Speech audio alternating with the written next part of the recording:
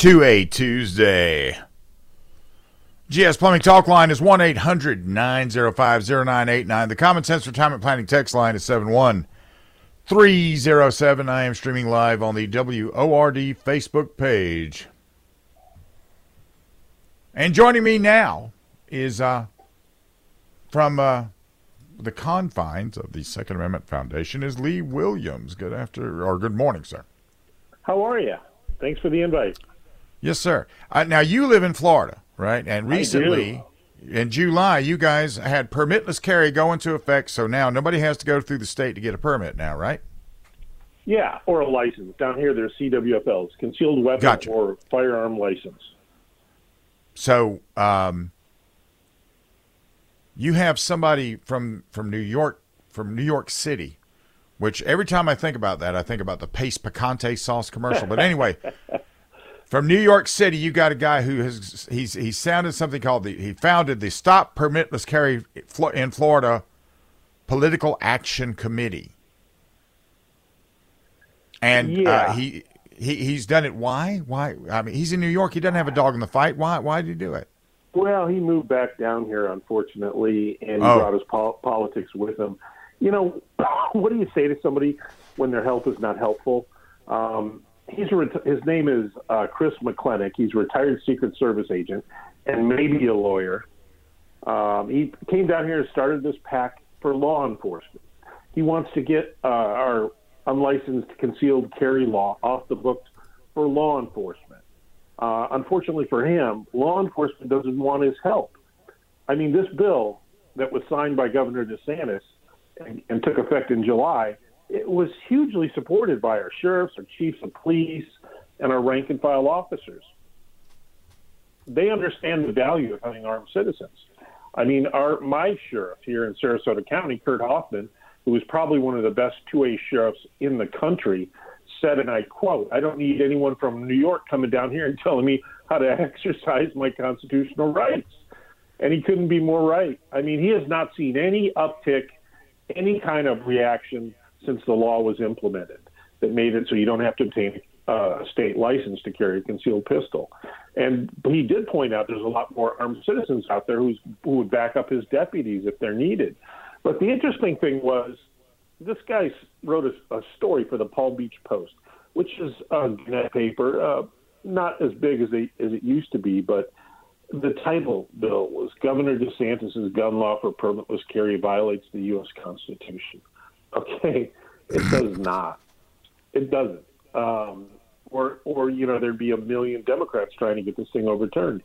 So I started looking into him. I gave Mr. McClenick the type of vetting that the newspaper that ran his story never did. And we found out, he was an attorney, but he is ineligible to practice law in Florida because he owes the bar money. And his law license has been suspended since October 3. So he's wrapped himself in the auspice of calling himself a PAC. Yeah. Now, you wrote how much money he's got on hand in the PAC. How much money does he have in the PAC to pursue his political ends? He hasn't connected yet with Soros or Bloomberg. He's got $100. $100. $100. Yeah. But that's all it takes. If you want to trash our governor or trash guns, newspaper will give you some expensive real estate in their print version. Print edition came out Sunday, and he had a huge portion of it on the editorial page. And he said at first it was a nonprofit, then it was a PAC. He claims to have been a federal prosecutor, although he was a special assistant U.S. attorney, not an actual assistant U.S. attorney at AUSA. Explain the difference in that, though, because you make the difference in that. What's the difference between those two? Well, SOUSA, the special AUSA, right now you can go get a job in the District of Columbia for a SOUSA, but you're not going to get any pay. They're temp positions that only last a year, and you're going to be handling misdemeanors. An AUSA is an actual federal prosecutor. And the fact that he's Secret Service didn't really go over well. I mean, law enforcement aren't always the biggest fans of Secret Service, especially when they got to deal with him during a presidential visit. But, this guy, your health is unhelpful, bro. Unfortunately, as long as he's willing to bash guns or Governor DeSantis, I think we're going to hear more from him and his PAC that, has a sum total of $100. Yeah, but he won't need money. Well, the press will give him all the press he wants for free.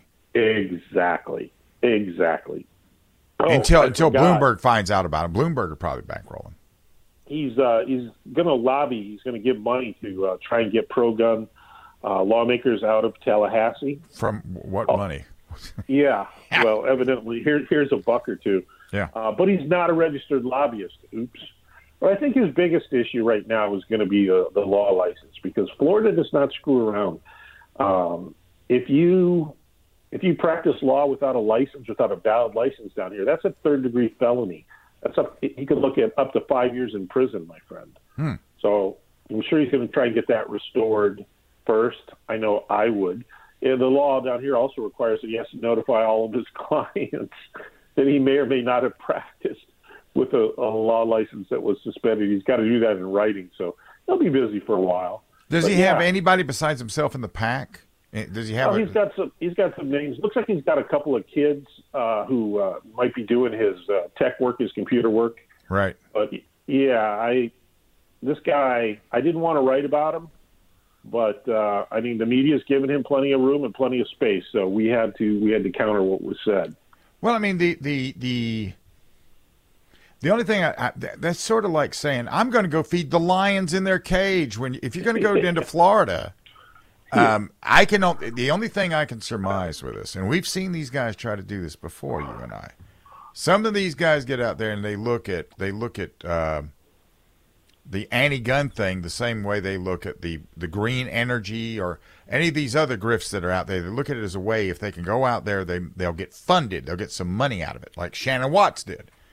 And this guy doing it in New York, he's not going to get anywhere. But if he goes into Florida and tries to do it, he's going to get a little attention. You think maybe he's just trying to make some money with this? I do. And I think he's going to get the kind of attention he's not ready for, because we kind of like our Second Amendment down here, Bill. Yes, I know you do. And, we're not fond of carpetbaggers either. No.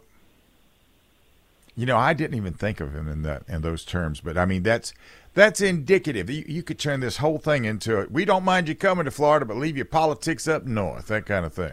Yeah, I'm sure you're going to see. I'm sure you do see similar situations in South Carolina. Yeah, we see. Where it just depends on where they settle. Everybody that's blue normally settles on the coast or between the capital city and the coast, which.